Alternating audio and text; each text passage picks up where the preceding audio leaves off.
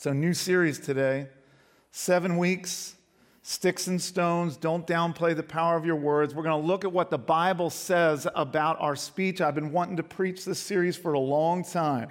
First 2 sermons of the series are just going to provide some theology, a theological framework, a foundation, if you will, for understanding words. And I couldn't think of a better place to start this series than Jesus' words, which most of you know from Matthew 12, verses 33 through 37. Open up your Bibles there to Matthew 12, because what we find here may be one of the Bible's deepest, most profound, spiritually practical statement about words.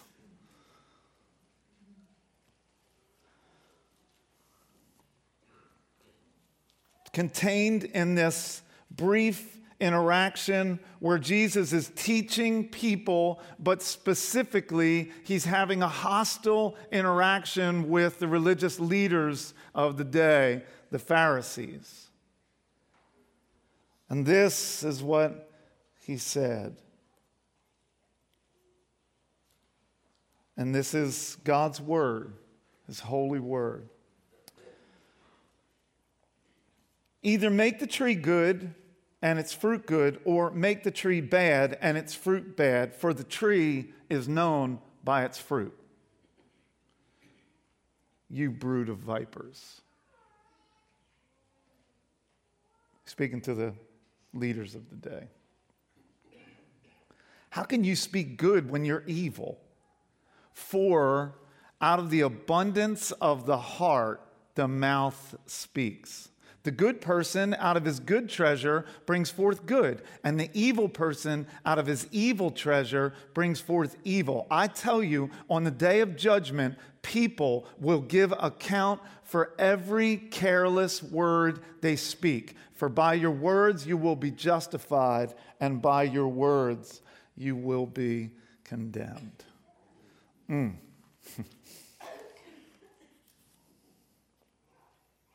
Let's define some terms.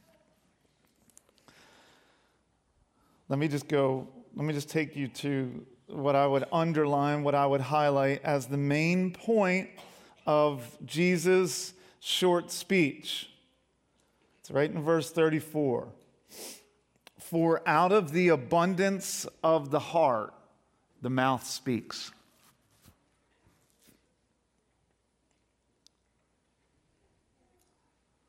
What's the problem with our words? Jesus gives a vivid, clear explanation of the issue.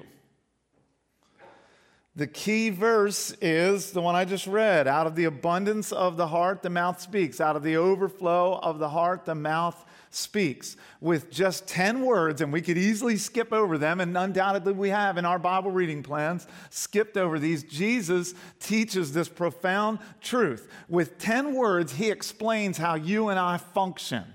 With 10 words, he explains how humans operate. He explains why we think what we think, why we do what we do, why we say what we say. And he directs our understanding of all human motivations back to one source: the heart. The heart. And his primary, perfect illustration or example for the inescapable influence of the heart is words. Now, when the Bible uses the language of the heart, it's illustrating that the heart is the center of the human life. It's the source of our whole inner life. It's the term the Bible uses to define the seat of the physical life, the spiritual life, the mental life, the emotional life. With our hearts we think, with our hearts we feel, with our hearts we do, with our hearts we speak, with our hearts we act. Our God-given ability to speak, to use words, is inextricably linked to the center of who we are, our heart. Nothing more centrally defines who you are and why you do what you do and why you think what you think and why you say what you say than your heart. Heart controls everything. All of our actions, all of our reactions, all of our interactions. From the smallest, most inconsequential decisions to the biggest, most life-shaping decisions. Everything flows out of your heart. Words matter because they flow from your heart. And I keep pointing to this area of my body as if it was the physical heart. But the heart is like your soul. It's the center and the source of our whole inner lives. Words matter and only matter because what the heart is and what the heart does matters. The struggle with our words is really not a struggle for finding the right vocabulary. It's a struggle of the heart. You don't need to go to the dictionary to find the real meaning of your words. You need to go to your heart.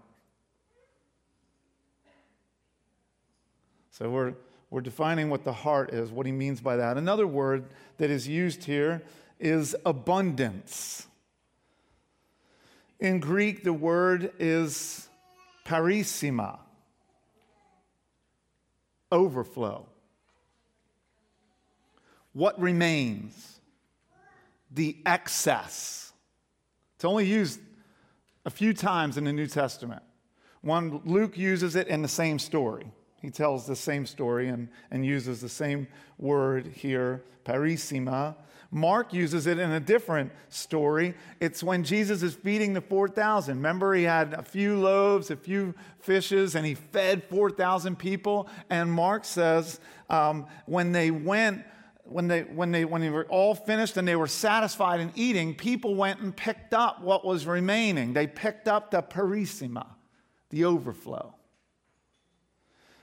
Paul talks about the overflow when he talks about our finances, our resources. And he says that we should give out of our abundance, our parissima, because one day you might be in need and you might need the abundance of someone else. It's the only time in the New Testament it's used.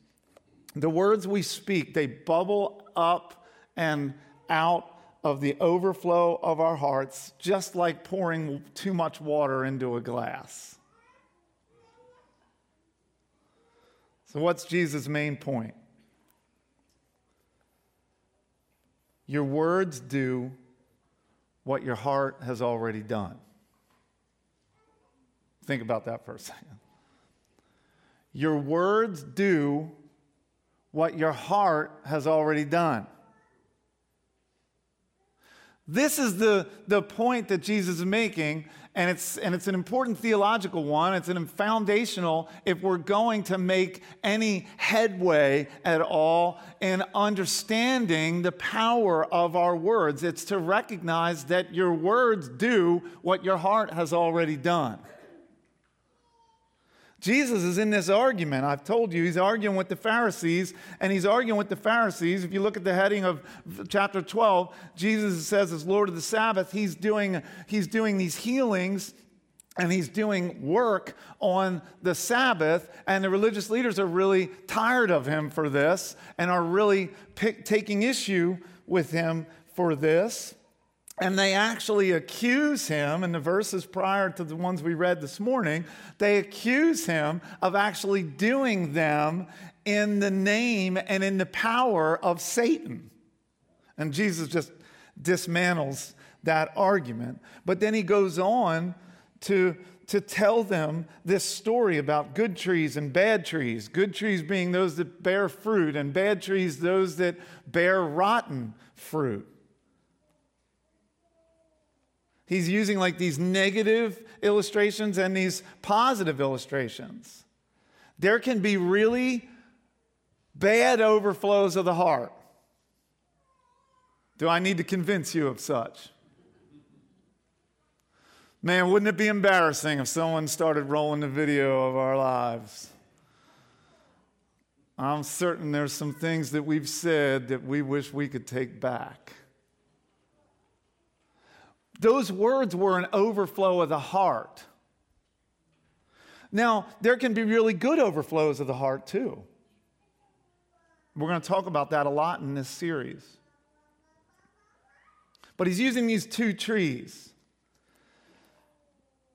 to illustrate a good overflow and a bad overflow. I had an illustration of my own for a bad overflow. We recently had a bad overflow in the downstairs toilet. And this is how I got alerted to it. The toilet system, the plumbing system downstairs, if it detects that there's a problem and it can't discharge the contents of the bowl, then it begins to beep. Beep, beep, beep. It's a loud beep. You can hear it downstairs. Well, I've got some kids that ignore the beep for a while. Just keep using the toilet.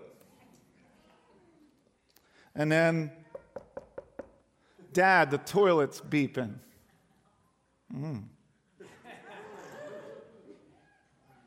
So I go downstairs and silence it and realize that I don't have time to deal with this, but I look and I see that I've got a major overflow problem that I'm going to just wait till my day off to deal with this.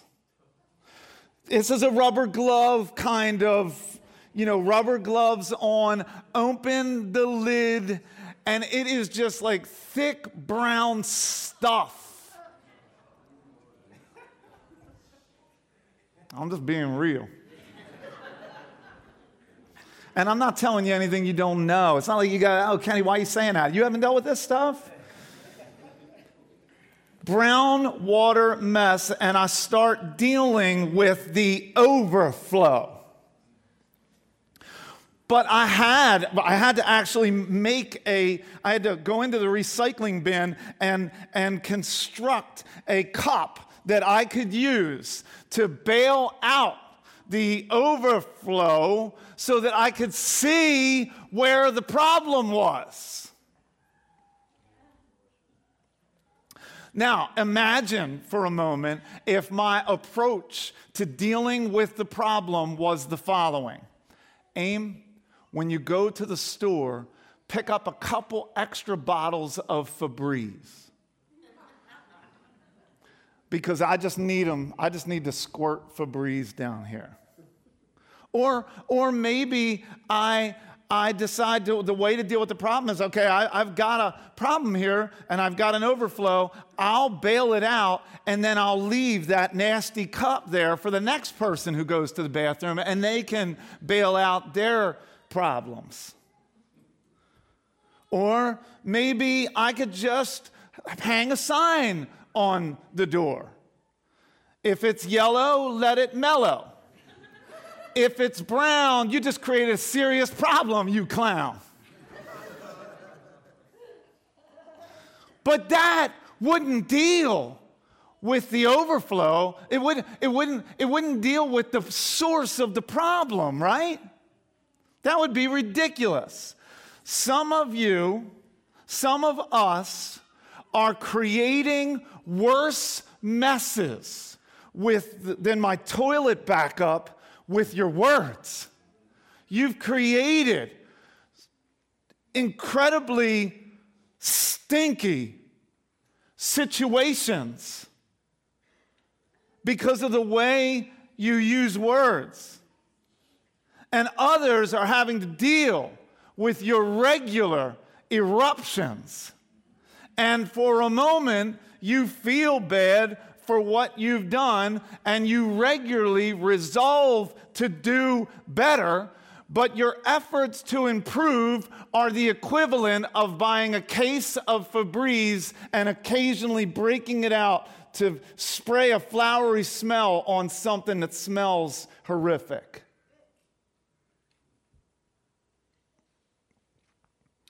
And you never really change because you haven't dealt with the source of the obstruction. You haven't dealt with the source of the problem. You got to get down deeper. You got to deal with the obstruction. You got to deal with your clogged, sinful heart, because your words do what your heart has already done. Our talk issues are really heart issues, and until the heart is changed by God's grace, our words won't change.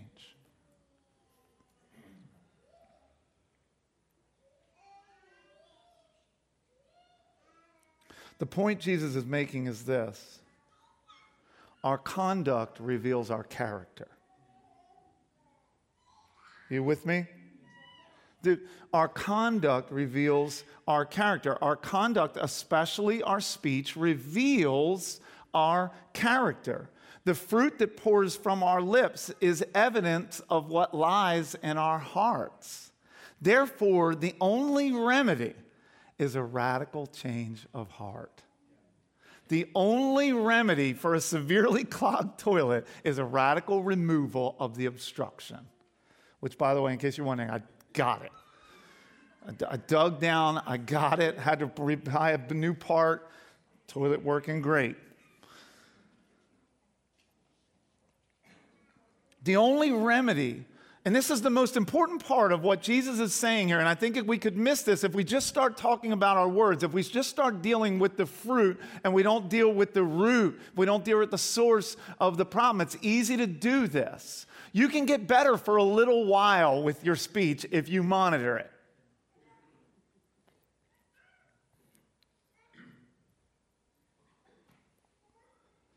This isn't a sermon just about curse words. This isn't a series. This is a series about the heart. And in the context, Jesus is saying that in the end, there really are only two kinds of people in the world. There's only two.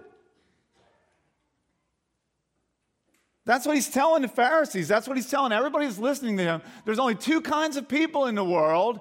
Those that have a good treasure in their heart. They have this good heart, and out of the overflow of that heart comes good fruit, good things. And then there's bad people, bad hearts, and out of the overflow of the heart, the bad things come out. And here's the news. The news is this: that the bad news is that we all, apart from God's grace, are in the category of a bad heart that produces bad fruit apart from the work of God's grace to do a radical renovation, renewal of your heart. That's why we talk about the gospel here. That's why we talk about gospel culture here. That's why we talk about Jesus so much, because Jesus came to radically renovate your heart so that the possibility exists that you can actually say things that powerfully encourage and support and build up other people.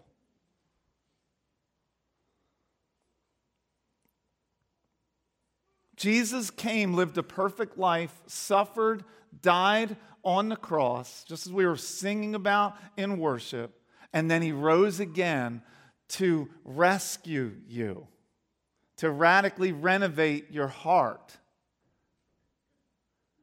The only people in the world with the good heart that he's speaking about are those that have decided to say, I need you, Jesus. They're the only ones. The only people in the category and in the world with a bad heart are those who have, up until this point, told Jesus that they want nothing to do with him. They reject him. They don't choose the path of repentance. They don't choose the path of following him. They don't choose the path of saying that I need you, Jesus, and I want you in my life. This is the difference between the two people that Jesus is speaking about. What a person truly is determines what they say and what they do. So when you get into an argument or you get into a conflict and you say something really hurtful, and then you say, I didn't mean to say that.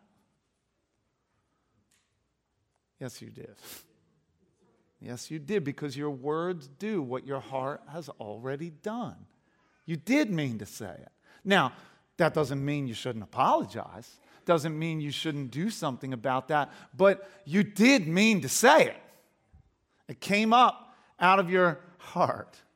And so if we as a church become very attentive to our words, thinking that we can deal with the problem at the mouth level, we'll fail. We'll be like people who go to the grocery store, have a dying fruit tree in the backyard, go to the grocery store, buy apples and staple them all over the dead tree. That's how foolish that will be. We'll make no headway because the issue is the heart. You guys with me? You understand what I'm saying? By your words do what your heart has already done. Now, let me go to the section of Scripture where in my sermon prep and in my study, I got scared.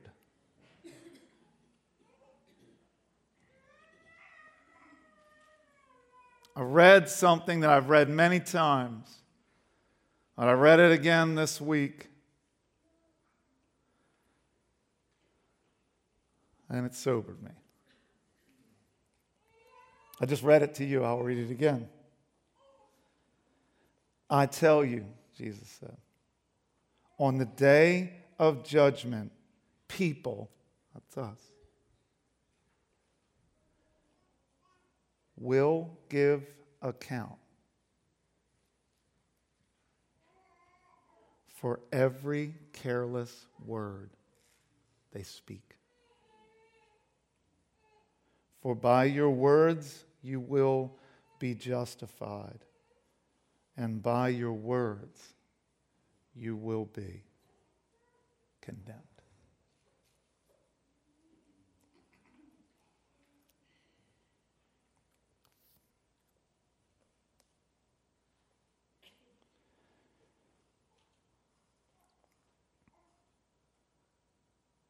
Jesus has just been speaking in the third person. The good person out of his good treasure brings forth good, and the evil person out of his evil treasure brings forth evil. And then he changes to the first person. And he says, I tell you. But I say to you. Jesus is putting an emphasis on what he's saying here, and he wants every single one of us to feel it.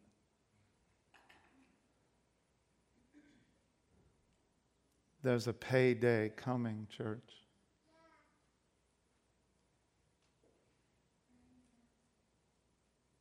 The day of days. And on that day, the Bible tells us, Jesus tells us, that we will give an account for every careless word spoken. That's staggering.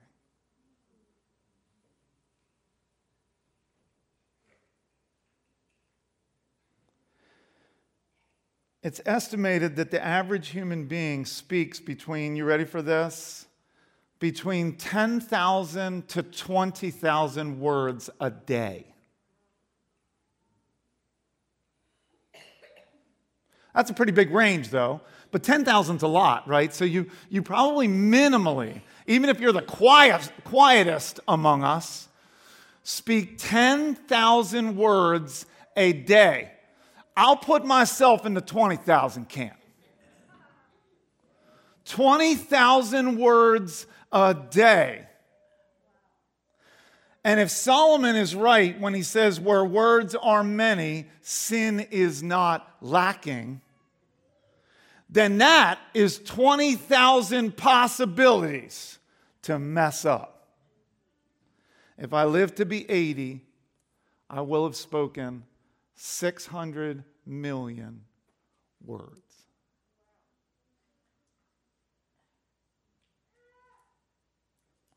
And Jesus has just told me that I'm going to give an account for all of them.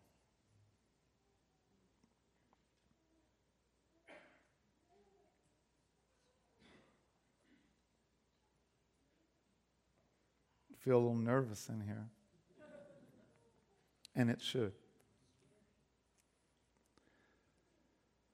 By careless words, what Jesus is talking about here is not joking around with the guys. By a careless word, what he means here is words that were uttered without any thought for the effect that they would have on other people. And what Jesus is saying, those words which you maybe didn't give much thought to, God says you should have paid or should pay careful attention to. Jesus is not saying that in the end, the only thing that matters are our words. That's completely false. And he's not saying that we're justified by our works or by our words. The Bible tells us over and over and over again that we're saved by grace through faith. What Jesus is saying here is that words carelessly spoken are eternally important. Words carelessly spoken, eternal importance. Careless words spoken can be temporarily important too. One sentence, one tweet, one word spoken the wrong way at the wrong time to the wrong audience can ruin your life. I don't follow baseball that closely, but I read the story about John Rocker. Star relief pitcher for the Atlanta Braves. Had a bad game, and after it, he gave an expletive and an insult-filled interview to a Sports Illustrated reporter, who then printed the things that he said. Usually, it's arm trouble that ruins a pitcher's career. In this case, it was mouth trouble, more accurately, heart trouble. And that careless interview he did that day ruined his Major League Baseball career. After the interview was done, most people in Major League Baseball considered him a pariah, an outcast, someone you should stay away from, a cancer in the clubhouse, and no team in baseball would touch him. What Jesus is saying here is that words carelessly spoken will cost you more than your job. Jesus is saying that words carelessly spoken are eternally important. The words I've used over the course of my life will either confirm or deny whether I've truly experienced heart transformation by God's grace. It's a sobering reality to think that what we say is a reflection of what is in our hearts. I'll tell you what else is a sobering reality. It's a sobering reality to think that what we don't say is also a reflection of our hearts. And I was talking with my wife about this because I didn't feel particularly convicted this week about all the ways in which I'm saying things that are having this destructive effect upon people. But then I turned it, because Jesus is talking about a good heart too, that bears, the overflow of the good heart is good fruit. So I began, and I want to ask you to begin to ask yourself to not only evaluate the negative use of words, but the absence of all the things that you could have said that would have had an encouraging effect, a comforting effect, a consoling effect, a building up effect, a supportive effect, and you didn't say them. You didn't say them. I don't know why. Maybe you were mad. So when you get mad, you don't say mean things. You just stop talking. You'll give an account for that.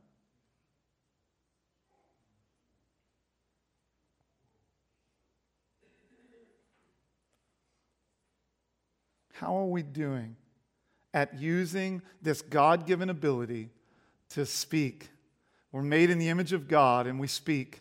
We have this God-given superpower to speak words of encouragement. How are you doing with that? That's God's expectations for our words. Here's a practical exercise. We did it this week as a leadership team. It took us 30 minutes, and we did it with like 10 people. And it was powerful. All you need is a pen and some Post-it notes, and you take each person in the room and you write down something on a Post-it note that you admire about them. So we just did that for every person in the room. And then, after we wrote it down, we took time to share what we admired about them. Guys, it was powerful. It was powerful to hear that the things that we wrote down about people, they were themes that emerged. People left incredibly encouraged. It took 30 minutes, not even, out of our day to powerfully build up and encourage. And I dare say, wouldn't you say that we need to do that more? You can do it today.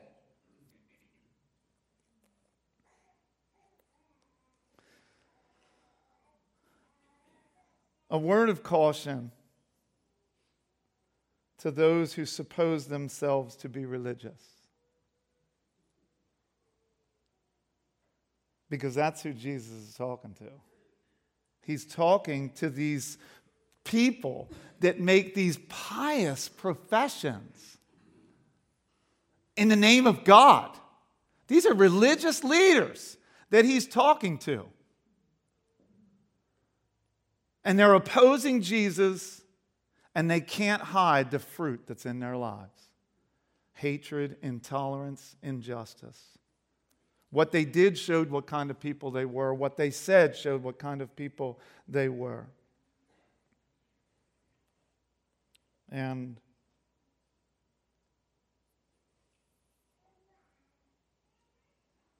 in the sense that we are religious,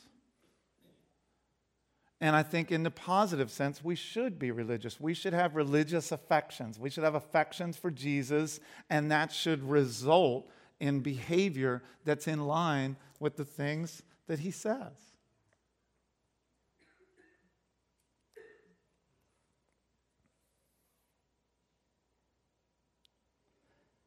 I expect people who aren't Christians to talk like they're not Christians.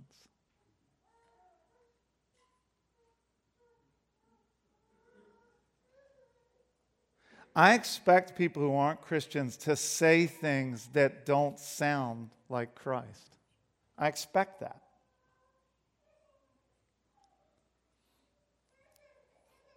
What has become increasingly troubling to me is people who profess to be Christians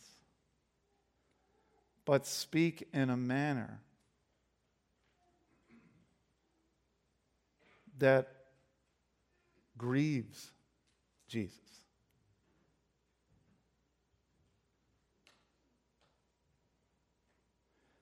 Christians taking the name of Christ and then speaking to others, maybe people they disagree with. You certainly see this online.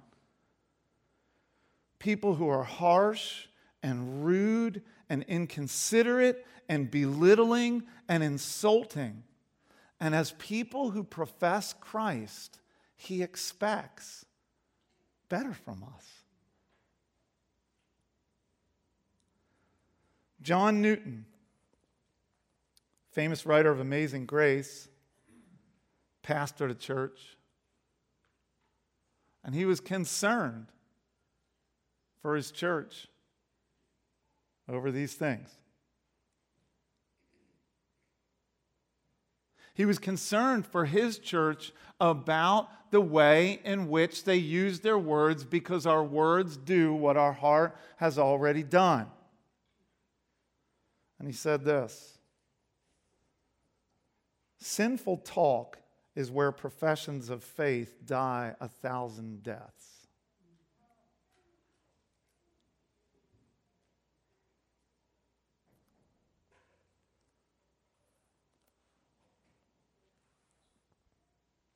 Just because it's become increasingly popular just to tell it like it is, doesn't mean that Christians shouldn't give thought to the words that they use. Whether they're typing them in with their thumbs on their phone or speaking them out to someone.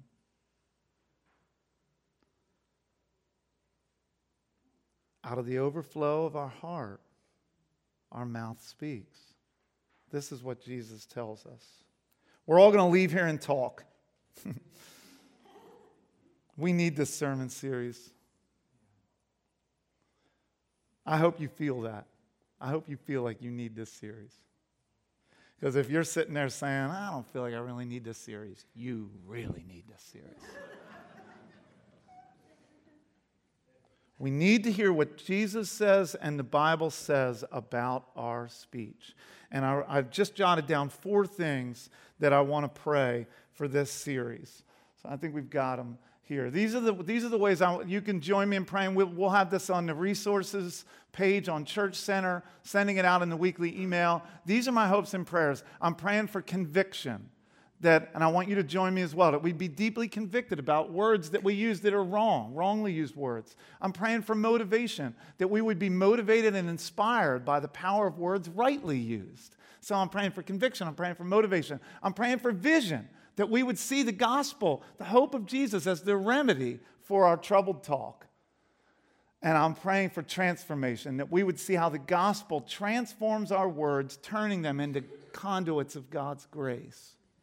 These are the things that I'm praying. May God use this sermon series to season our words with love for Him, with love for others, with love for the world, so that what we say will give grace to those who hear.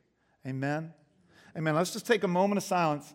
We'll leave those up for just a moment. Let's take 1 minute, a moment of silence, and pray one or all of these things as you're thinking about what you've just been heard and the word of the Lord, especially Jesus' words in Matthew 12. Just 1 minute.